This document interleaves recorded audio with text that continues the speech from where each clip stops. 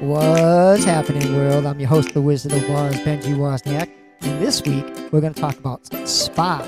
And we have a special guest who was just on our last show, Dorbins. So welcome back. Welcome back, Dorbins. I know it's been a long time since we've seen you last. Ages. It's been ages. All right, so we're talking about the Paul Feig feature, Spy, released in 2015, starring Melissa McCarthy, Jude Law, Rose Byrne, Miranda Hart, Jason Statham.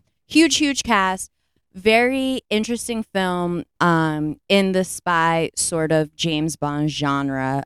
Very much a genre film, but with a fun twist. I have many connections to this film, so I will go last. But what is everyone else's history with it, Dorbin? My history with it is I like Melissa a lot, Melissa McCartney. So when her film came out, I was just like, let me check this out.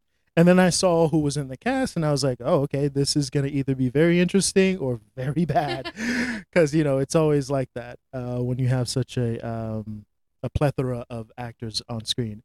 But yeah, I watched it, and I could not stop laughing throughout the entire thing. So, yeah, that's sort of my history with it. Nice introduction to the word plethora. I like it. I like it. Good job, Dorbins. That's right, plethora, people. So for me, I had never heard of the movie. Kira actually said, why don't we do Spy? It's one of my favorite movies, and my birthday's coming up, and it would be great. And I was like, okay, I'll give it a shot. And I'm glad I did. It was very funny. I actually sat back and watched it and was just dying laughing. And I couldn't stop laughing because some of the parts in it with Melissa McCarthy were just beyond hysterical, and I really liked it. I think it's so funny because what Melissa McCarthy does so well is like this like very physical comedy, but at the same time she understands timing as well. So I think we have her through these like very intense sequences of like action and fighting, and then she's throwing out these one lines that I think are hysterical. If we can go scene by scene, but a scene that sticks out to me specifically is when she's fighting the buyer in the green jumpsuit, and she like stabs her through the hand. She hits her in the head with the frying pan. It's all very like Three Stooges-esque, but it's also supposed to be like serious. I don't know. And Melissa McCarthy brings this like levity to the role. I think that's really engaging. Yeah, I definitely agree. I was actually watching that scene before I came in, and it was funny because I looked a little bit on like the stunt choreographer and how they got everything situated, and apparently it was inspired by a lot of Jackie Chan's 1980s movies, which I was like, that's where it is, because it fits very well with her sort of comedic timing, and then of course Jackie Chan's sort of physical comedy and physical action. So yeah, that scene was great. It was incredible. It was so funny. And what I like about the movie is that in the beginning, she's very mild-mannered. She's very soft-spoken. She's kind of trying to figure out who she is, even though she's developed within her own self.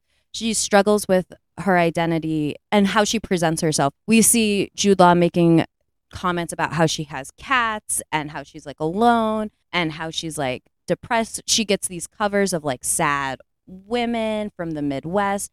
And I think it's very telling of how society views bigger women of a certain age. I think no one got the chance to know that she wanted to be an agent. No one got the chance to know that she is super talented in the field.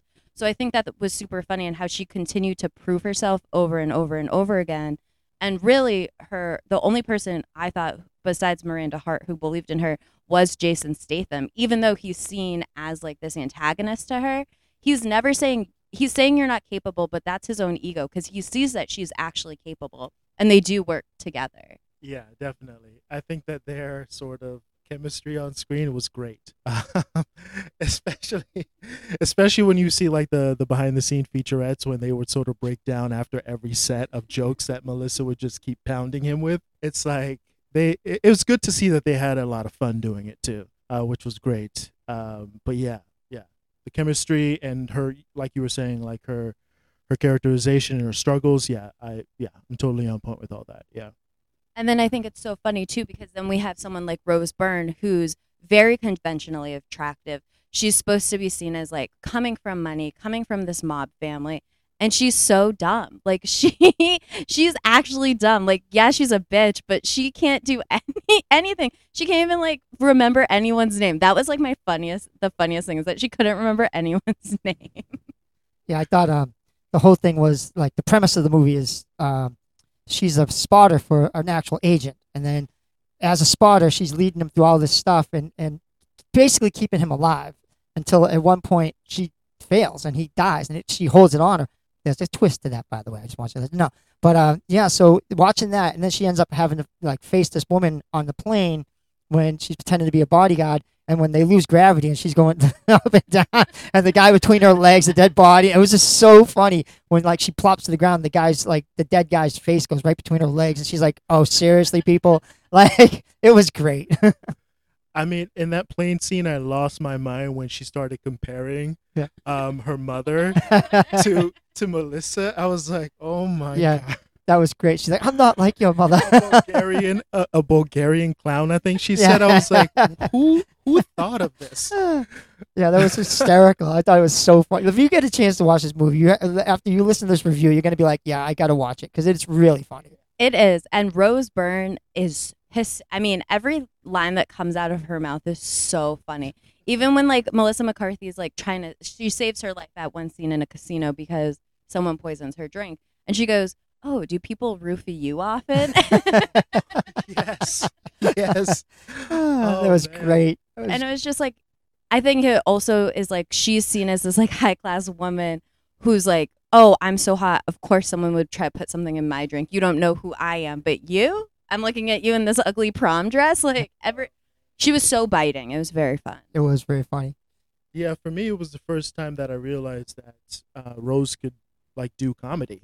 Because every time I've seen her in other things before, it was more serious things or sort of action-packed stuff. But when her and Melissa were going at each other, I was like, I can't.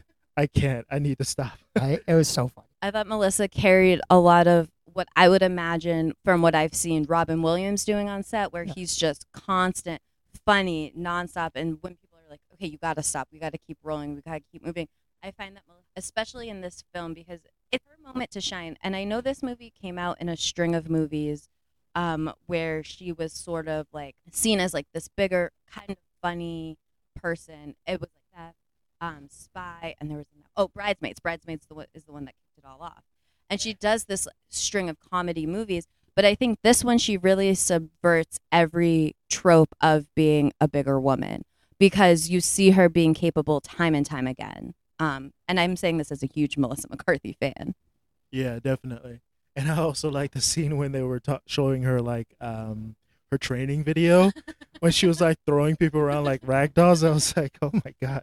That was great. Don't get her pissed off. Right? That was great. Yeah, I thought Allison Janney really was hilarious in that because to see her as the head of the CIA, I think it really was like supposed to be like we're women. This is like a women-centric film, and this is what we're doing to empower them. And she was so funny. I mean, she was going toe to toe with Melissa McCarthy and Jason Statham. The one scene when he asks about the face-off machine, I know there's a face-off machine. You're all just hiding it from me. That was great. Or like when she gets the secret identities, she's like, "What the hell is this? I got cats, 100 cats." She's like, "Oh, come on." It was hilarious and it was so fun. And I think this movie for Paul Feig, I liked a lot more where he blends two genres, and this one being action and comedy. Versus the latest movie I saw by him was A Simple Favor, which blended more of like a thriller and a comedy, which I thought fell flat. Not for any other reason, but I thought it was a poorly done movie. But I thought this one, it really shone because we see a lot of male spy comedies. Like Austin Powers, I would say, is the most equivalent to this one in a genre type of way. But I think this one really is more action forward and I think just like more well-rounded. Yeah, I think definitely because Paul was such a fan of James Bond movies that he tried to make those moments as, I guess if you want to say realistic, but as accurate as possible. I think that also lended to making the comedy land when it landed. So, yeah. Of course. And then we have the two different types of agents, right? We have Melissa McCarthy's in the ear kind of booth agent who then goes into the field. And then we have what we imagine as an agent in Karen Walker. She's beautiful. She's effortless. She goes on very successful missions. Everyone's jealous of her. She walks in the room. There's confidence. And then it turns out that she's a double agent. Oh, obviously you've watched or listened to our podcast. Spoilers. But she's a double agent, and I think it's so interesting to see. It's like, oh, I don't know. What are your thoughts on that as the two of them as parallels in the movie? Yeah, I mean, I thought it was great. I thought it added something that we didn't see before, something that was more interesting. And again, it just showed different sides to the actors as well. Because again, I never really saw Marin, I forgot her name, but I never really saw her in anything comedic before. And I think that was a great introduction to seeing more of her work. Because again, I think she went on to do things like Deadpool and things like that as well. So yeah, I thought the contrast and not only what you would stereotypically think of a good-looking person or a attractive person being the person who's actually sort of playing their own things behind the scenes, or the villain of the story or the antagonist in this instance. So I thought that was interesting. Yeah, definitely made it. So my thing is, I liked it because, all right, if you watch the superhero movies of Marvel, DC, all the superheroes are these finely attractive, gorgeous people, and in reality, not everybody looks like that. Just saying. So to see someone like like is a normal person like that, maybe she is a little heftier, but like she's kicking butt. And there's another movie she does where she's a superhero. Oh yes, the one with Octavia Spencer on Netflix. Yes, that is hysterical. That is really good, and it just shows that like I like it because it's more like realistic, that people don't have to be like supermodel gorgeous to be like kick-ass person or like a great actress or a great actor. I mean, you can be a normal person, just like we did with Prey, and the other movies where we talked about people that like they're using people that are realistic instead of like Arnold Schwarzenegger, where I must have muscles up my muscles. I mean, listen, I walk down the street, I don't see a lot of people with muscles up my muscles, unless I go to the gym, and half the time I don't see those people on the street. I don't know where they go. Where do muscular people go? Where do they go? I think they just power down at night. Right? Just charge up, steroid up. I feel like it's a Game of Thrones and Tyrion Lannister thing. Where do dead They hide in prostitutes their go? caves. Right? I'm like, where'd the troglodyte go? Oh, they went home. Sorry, people. I have nothing against people with muscles. Please don't hurt me. Oh, we do. We hate you. You don't exist. You big balloon. No, joking. Listen, my name's not Ben Wozniak. I am Lima. I do not approve. But no, I thought the movie was very well done. It's very quotable, and it's a fun movie to watch, I think, with friends, because everyone goes into it, and I think with very different expectations. You start with a very James Bond-esque cold open where we see it's very Jude Law being very suave, but oops, he makes a mistake because he doesn't take his allergy medicine, and I think that kind of kicks in the comedy of what the movie will be. I think it's very well done though, and I like Miranda Hart in it. I think she plays a very good. I've only ever seen her as a leading role in her own show, the Miranda Hart Show from the UK. So to see her as like this best friend kind of role, I thought was really funny, and I thought that her and Susan had a very good supportive relationship of each other, which in films in past we're seeing a shift now. Female friendships weren't celebrated like they are now, and I think it's really fun to see it in different genres. So what do you think, or who do you think had the most chemistry between Melissa and the other actor? Oh, Melissa McCarthy and Jason Statham. I think anytime that they were together, it was hysterical to me. When he breaks into her room, when he's like, all right, pipe down, lunch lady, when they're in the casino together, I think that they had such an incredible chemistry, and I loved their arc of being complete parallels to each other in different ways. Like he's this like unhinged agent, and she's like a more, I don't want to use the word demure because she's never demure in it, but she's much more methodical than him, but they're both trying to achieve the same goal. Yeah. No, I totally agree. For me, it was Rose and Melissa. I think that every time they just were going at each other, it was awesome. And I think that when she sort of cracked her shell a little bit towards the end was also satisfying. Yeah, I just love their dynamic. Like every time they were on the screen together, they were just great. I loved when they're at the very fancy restaurant in Rome, and she's trying to order wine to impress her, and she's like, I wanted to have the grit of a hummus that has been smoothed out with water, and they of a tree. King about. Like the things that just like come out are so funny. That's a napkin. I knew that. I knew that. And then she's like, "Do you always peel your food apart like a baby squirrel?" But no, I agree. Rose Byrne and Melissa did have great chemistry. Who is it for you, Ben? I thought Statham. I thought at the very end, like after the scenes when they're in bed together, and she's like, "Oh my God, no!" And he's like, "You loved it." And I thought that was so funny because Jude Law never looks at Melissa McCarthy as capable or as good at her job or as a sexual being. And then you have the Italian UK agent, I forget his name, who is very handsy but hilarious. Yeah. And then we have Jason Statham, who are both like, you're good at your job, we're pursuing you. And I thought that was super interesting how if you ignore what traditional beauty standards are, your world opens up. I don't know. I just loved the Italian character. I think it's American standards. It is American I would say standards. other countries don't have the standards we have. You don't have to be pencil thin. I mean, I think, what is it, France now? If you have a model and you starve that model where they're pencil thin, you can go to prison. Like the models have to be natural. They can't be like American, anorexia, looking like sickly. Right. Yeah. Yeah. Definitely. But just to go back to that point again, I can't believe I forgot about what is his name, Aldo. Yeah. I was like, he was always pushing the envelope every time he got on screen. Untie me. That's my butt.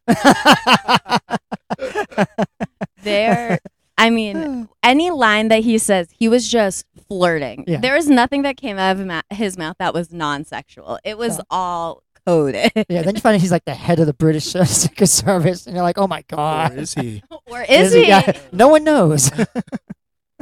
Oh, that was great. It was great. And then Jude Law at the end, turns out he's not dead. Spoiler. Yeah. He faked his death to date Rose Byrne, Yeah. which was a deep cover, Yeah. which I was like, you just got caught, dude. Yeah, definitely got caught. And then when he sort of changed his mind on Melissa's character towards the end, it was just like, too late. Yeah, Just this gonna one have a nothing girls' to do night with out. Yeah, we're just gonna go party with 50 Cent. That was great. The helicopter scene. The helicopters. He wants me. I thought it was so funny. So because 50 Cent, I think at this time, has done some acting before he got to this role, I think he was just in Budapest and was like, guys, throw me in the film. I'm doing a club performance anyways. That was classic. It was really good. Yeah, definitely classic. Oh man, and when she attacked him on stage too. Wraps herself around his leg. 50 Cent piece. Oh my God. It was a great movie. It was a great. I will sit here and quote the whole movie for you guys. Oh, we do this. We spoil everything. Oh yeah, we do spoil. Listen, you got to watch it, but you still got to watch it because after you listen to us talk, you're like, all right, I got to see this in person. I got to watch this in person. Definitely an experience. Oh yeah. And for it to come out in 2015, it feels like it could come out now. I mean, there is some language that is rough to hear. You get suck your cheeks in a little bit when Rose Byrne drops the R word more than once. So that does not age well. But I think the storyline, the friendships, the action, I think it's a very fun film. Yeah, definitely. I totally agree. It's definitely something you got to watch. Yeah, and there's a bunch of parts in it that you wouldn't expect. Like you're watching the movie, and all of a sudden there's like some dumb thing that happens. Like when he gets in the boat, and he's like, "I'm gonna go to Italy," and like they're like, "Does he know it's a lake?" So there's like a lot of one-liners and a lot of stuff that happens, and you're like, this is just it's so slapstick. It's hysterical. I mean, that's the part that I liked a lot. It went back to the old slapstick style of humor where it didn't have to be like faked. It was just like this random stuff that like you wouldn't expect happening. If that makes sense. It does. And it's so funny, and I think Melissa McCarthy shines in it, and I would love to see her do more genre films like this. Yeah. I think she would do really well in it. I want to see her in something. I haven't really seen her in something super serious in a while. I think no.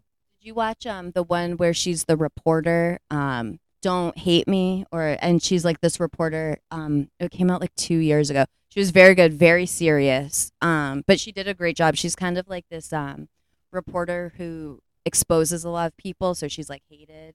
It's like, why don't you like me? Oh, now this name's going to drive me crazy. But if you want to see her in a serious film, very good. So it's kind of funny you mentioned like Robin Williams and stuff. So like she's like the female version because Robin Williams did a bunch of serious films that people were like, oh my God, he can serious act. The one where he's the psychotic photographer. Oh my God, 1 hour photo. We mentioned that before. So like, to be a diverse actor and actress in comedy where you can actually come off and pull off a serious role, that's amazing. That's true talent, Yeah, and I think she has it. I think she got kind of pigeonholed as a comedic actress, but doing more genre films like this, doing more serious roles, I think she's cementing herself as a powerhouse. I don't know.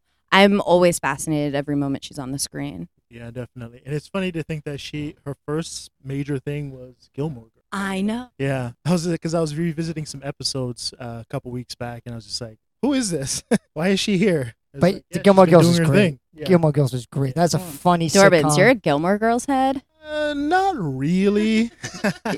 He's more Golden Girls. But no, Golden Girls. I do definitely appreciate the use of the language in that show, and just like how they could just not breathe with every sentence they're putting out there. Dixie Carter. Like, where are you breathing?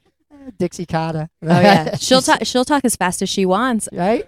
No, the scenes between Rory and Lorelai are very incredible. When you say you're revisiting the dialogue and the speech of that, is it for inspiration, for technique? What draws you to it? Honestly, I just put it on because I was just like, let's revisit. Let's just see what's going on. Because I never really watched the full series throughout. I just watched pockets of episodes.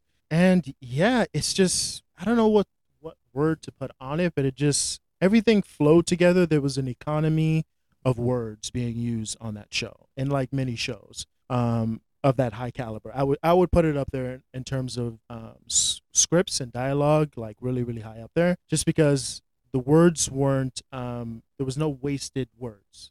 Just to make that simple. Yeah, that's really why I like it so much. Yeah, you can always tell like a good written series, like when you're watching something and like every episode has you kind of like, oh my God, this is actually pretty funny. And there's not really many of them nowadays. Like you'll hit like maybe 1 or 2 episodes and you're like, oh my, this is awesome. Then you hit a third episode and you're like, I could have done without seeing that one. Then the next one might be good. So there's a lot of hit or miss script being written, if that makes sense. I agree with that. I, in my mind, believe it's because people want to fill an 8 to 10 episode arc for a season, right? So they'll draw you in with the first 3, the middle ones are fillers, and then they'll hook you at the end for a season 2, right? I think if they had more consistent writing, or if they weren't trying to fill certain requirements by network, we would have more cohesive, better, every episode is good. I find that you see that a lot, like season 3 of The Boys. I don't know, that was the one that first came to my head, but yeah. There's even like that anything that's like 1 season or 2 seasons that they're trying to fit. I think that's where you get them just kind of meandering through, and it's Young like Sheldon. Yeah, exactly. It's like, why do we need all these like filler episodes? Let's get to the point of the story. Yeah, and I think that it harms them more than it serves them nowadays, especially with there's just so much competition nowadays. Whereas in the past, in the age of when, Gilmore Girls came out, you could have filler episodes because there were only a certain number of channels and a certain number of shows that you could watch on a daily night, right? So having 1 filler episode a week might frustrate you, because I know it frustrated me every time I had to wait after a couple fillers came out to actually get back to what the story was about. But nowadays, I think it's a little bit more tricky to do that, because if you lose someone's attention, they're just going to move to something else, and it's easy to forget about where you left off in whatever series you were watching. I know I definitely do it a lot. Where it's just like I put something on, it's interesting for the first bit because they draw you in, and then once you get to like the middle episodes, it's like, where's this going? Why are you wasting my time with this pointless thing that doesn't actually move the story forward or reveal something new about the characters? So I think when they do that nowadays, it's just a disservice to themselves and whatever brand they're trying to put out there. Yeah, I agree. I think like if you look at like a lot of the older series like A-Team or Knight Rider, these shows really had like no purpose being on, but the writers were so good, they hooked you. I mean, how many episodes can you have about a talking car? But like every week we're sitting there watching going, all right, what's going on? Get them, Kit. And and like nowadays, like I'll watch something and I'm like, I got to change the channel. I really can't get into this. I mean, I find that now with the new HBO special, the Targaryens. I watched it and I'm like, it's okay, and then I'll shut it off and like I got to come back to this because it's not gripping me, if that makes sense. I have a rant in me about the Game of Thrones. Right? You want to go off on it? We do tangents here. I don't think this is the time for it. Just to keep it short and sweet. House of the Dragon. I think any other property that's coming out from JRR. I almost said Tolkien. But, Martin, Martin, that would be don't disservice that would Tolkien be- now. that would be a disservice. Yeah, I mean, people harp on a lot about season 8 of Game of Thrones, but I think the problem was their many seasons before that. For me personally, I lost interest when Tywin died in season 4, because I think that he was the driving force in terms of an antagonist for everyone in the entire show. Like literally, he had his hands in everyone's pockets and everyone's motivation. So I think that he was a really good villain in that sense. Puppet master. Yes. And the other thing that they ruined, so I can feel the rage boiling. Daenerys. Because it's like, as an audience member, when you put your time into watching 8 hours for every season. No, it was 10 episodes, right? In the beginning, right? So 10 hours usually for a season, right? When you commit the time to watching that kind of stuff, when you could be doing other things, right? So when you commit your time to that, right, and the payoff is just so weak and uninspired and uninteresting, because you can tell that the creatives were interested in it when they began it a little bit, and then once it got to the middle part of the series, they just lost interest and wanted to move on and do other projects. I think HBO should have just given it to other people who were interested in the project and continued the series, because the moment you waste people's times, this is what I try and do with my own work. I may not always do it well all the time, but what I try and do is not waste an audience's time. Now, if you were a big major studio and you can't find the best of the best people out there to not waste your custom, because they're customers, right? We're paying for a subscription service, or we're paying for the DVDs and whatnot. So when I put it on, I don't want you to waste my time. If I wanted to waste my time, I would go scrolling through YouTube or something. You know what I mean? So when I'm watching the series, I want a good payoff. Everyone can agree that Breaking Bad had a good payoff. We could probably list a number Sopranos. of other, Sopranos, a number of other series. There you go. You see, we can name a whole bunch of things where there was a satisfying conclusion to it. You may not agree with everything that goes on with it, but at least it's satisfying. But with the last couple of seasons, it was just like no one cared about it. You would always see these, articles where it's like, oh, we found another Starbucks cup. Yeah. We found another cup here. It's like if you have hundreds of people. I've been on a set where it's literally hundreds of people on a set, and you're telling me that no one in continuity can be like, hey, you might want to remove that coffee cup because this is like the Middle Ages, and I don't think Starbucks existed yet. It's like, what are you guys doing? And the other thing that they ruined, I'm sorry, I'm going on a tangent here. No, we do it all the time. It happens. Like, welcome to our show. But the other thing that they ruined for me was the White Walkers. Now, look, the White Walkers to me represented winter. They represented a natural element in this world. They represented a natural element in the world or whatever, right? So they represented this force that could not be stopped. Now, the only way that it could be stopped is if the world of men stopped their bickering, stopped their fighting, and focused their attention on the North and this coming threat, right? So that was the purpose that I believe that the White Walkers served in the series. And all we got from their big suspense and their big sort of conclusion is absolutely nothing. We know nothing about why they're doing what they're doing, right? Which is, I can't tell you how aggravating that is when you set up a whole bunch of stuff, you set up what their goals or intentions are possibly going to be, right? And you don't deliver. And it's like people are talking about, oh, they're trying to subvert your expectations. I'm like, no, you're trying to tell a crappy story and sort of package it in a way that says that it's a great story. You're just maybe a little too dumb to not realize it. I'm just like, okay, I see what you're doing. So when it comes to House of the Dragon, I think the problem it's going to have, I've seen the episodes that have come out, and Garbage. If you compare it to the Rings of Power, it's like the Awesome. greatest thing to have ever existed Rings in of the Power, universe. awesome. Okay. But Glad yes. you Oh, that's another rant on itself. But I think that it's just going to have an issue because, again, it's a prequel, right? So we all know where the story is leading, To right? a dumb ending. To a dumb ending. The thing with me is if they didn't connect themselves to the Game of Thrones, A, with the opening theme being the same, and B, having this imagery where it's like you're seeing characters that you saw in the original series, like with, what's her name, Rhaenyra? She's definitely the Daenerys of this series, right? She's just a Daenerys that actually had her family lineage intact, right? So It's like when they're trying to put all of this stuff in there that's supposed to remind you of Game of Thrones, because you can see when they're doing the promotions for it, they're always tagging Game of Thrones with it, where it's like, that is not the best marketing strategy to attach Game of Thrones to the series if you want it to be successful, because people are going to watch it because it's like Game of Thrones, right? It's interesting on some level. I want to see what they're doing, but the attention is going to sort of die off because they're going to realize, oh, all these things you're pointing to are leading to this. That's the rant. Well, that was interesting. Makes me not want to watch House of the Dragon. Ha. Melissa McCarthy, do not take a role. in Yeah, House of Melissa the McCarthy, Dragon. don't go near HBO. That's Stay in our word to movies. you. Well, if you guys want to watch a fun, cohesive story with great action and great chemistry, with things that follow through, everyone has good intentions. Well, not good intentions, but they have clear intentions. Check out Spy. Great film. If you can watch the unedited version, I would recommend that. They have some deleted scenes in it that are so funny. Yeah, any last notes anyone wants to end on? Dorbins, thanks for hanging out with us 2 times. We love having you on. 2 times. I don't know why that came out so weird. 2 chains. Yeah, again, guys, thank you for having me on. I definitely love the film, and I definitely would recommend that you go and watch it because you're gonna die laughing. Definitely will die laughing. So you get a 3 for here. You can watch Spy. Don't watch Game of Thrones, the new one, and your choice if you want to watch Lord of the Rings. Hey, we covered 3 Always things. watch Lord of the Rings. Always watch Lord of the Tolkien Rings. rules. Actually, I haven't started Rings of Power. Have you guys? Yes, Yes, it's okay. it's horrible. Bad? It depends on how you look at it. Yeah.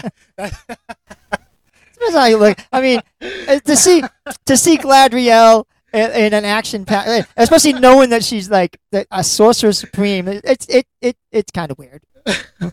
That's a very politically correct way of saying that. Yeah, it's for me personally, it's always going to be compared to the Lord. Can't do it. It's always going to be compared to it. Even the Hobbit. It's actually making the Hobbit look a little bit better.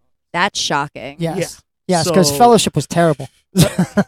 I didn't like Fellowship. Of the Ring? Yeah, I didn't like it. The first. The first one. Oh no, sorry, that's the Lord of the Rings. The Hobbit was all right. The very You first didn't one. like the Fellowship of the Ring? No, I didn't. I thought What? I thought it was drawn out there. I didn't like it. I just didn't. I'm Ben, a fan of the I books. feel betrayed I'm a right fan now. of the books. Listen, I like the Two Towers. I love the last.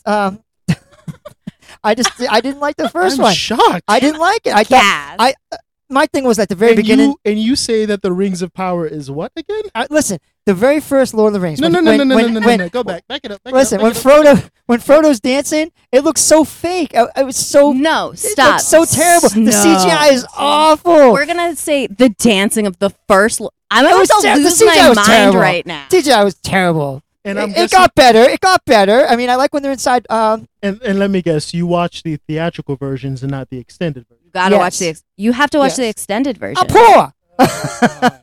Extended versions Look, I'll cost lend money. it out to you, okay? I'll lend you out my subscription. Okay? Listen, I'm a podcaster. I'm not. Okay, guys, listen up. We're doing Lord of the Rings in depth. We're going to do a live viewing of them, and we're going to convince Ben that they are great films. I love the movie. I love Two Towers. I love the King. I just Return of the King. I just didn't like the first movie. I mean, it started off with great action to reel you in, and then you got to the Hobbits, and and then you say the Rings of Power is okay. It's good. It's great. But the Fellowship of the Ring, okay, wow.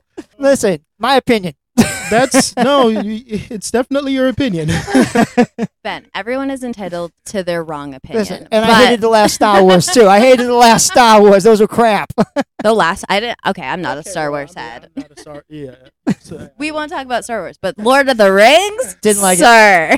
I love the books. Hey, Tolkien was incredible books. that's true. I'm actually getting through Yeah. some of them at the moment. Yeah, and I think it's great that C.S. Lewis and him were best friends, and like you could see the combination between the two, and Tolkien's influence. So I'm a big fan of Tolkien. I'm a big fan of C.S. Lewis. I just wasn't a fan of the first movie. Okay, I feel like a betrayal has happened today. I think Kira's this is on where her we- own from now on. I think It'll be this is where we it'll end be the Kira episode. happening.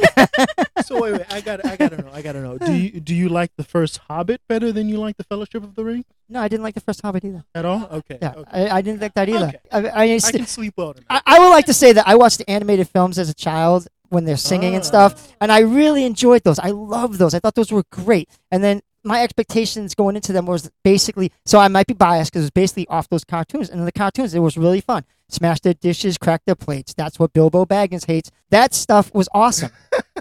that to me, that was great. And it was rhyming and, 15 birds and 5 for a tree. I mean, if you watch the cartoons, you'll appreciate that. I mean, they made a musical out of it, and it was really fun. I mean, okay, yeah, fine. I mean, even Christopher Tolkien didn't really like the Lord of the Rings all that much. He thought it was just some big action thing or whatever. But it's just the comparing it to the Rings of Power thing. That's if you can just admit that the Rings of Power is not as great. No, it's not, but it's better than the Targaryens. No. I'm not gonna die on that. There's put on the red light, Roxanne. All right. All right, guys. So back to Melissa McCarthy. We really Melissa McCarthy has nothing to do with Lord of the Rings, and she's happy. She's happy. It's all good, guys. Thanks so much for tuning in this week. We have some more fun things on the horizon, some more good movies. We're heading into spooky season. As you know, the best season. We'll be covering some old and new horror.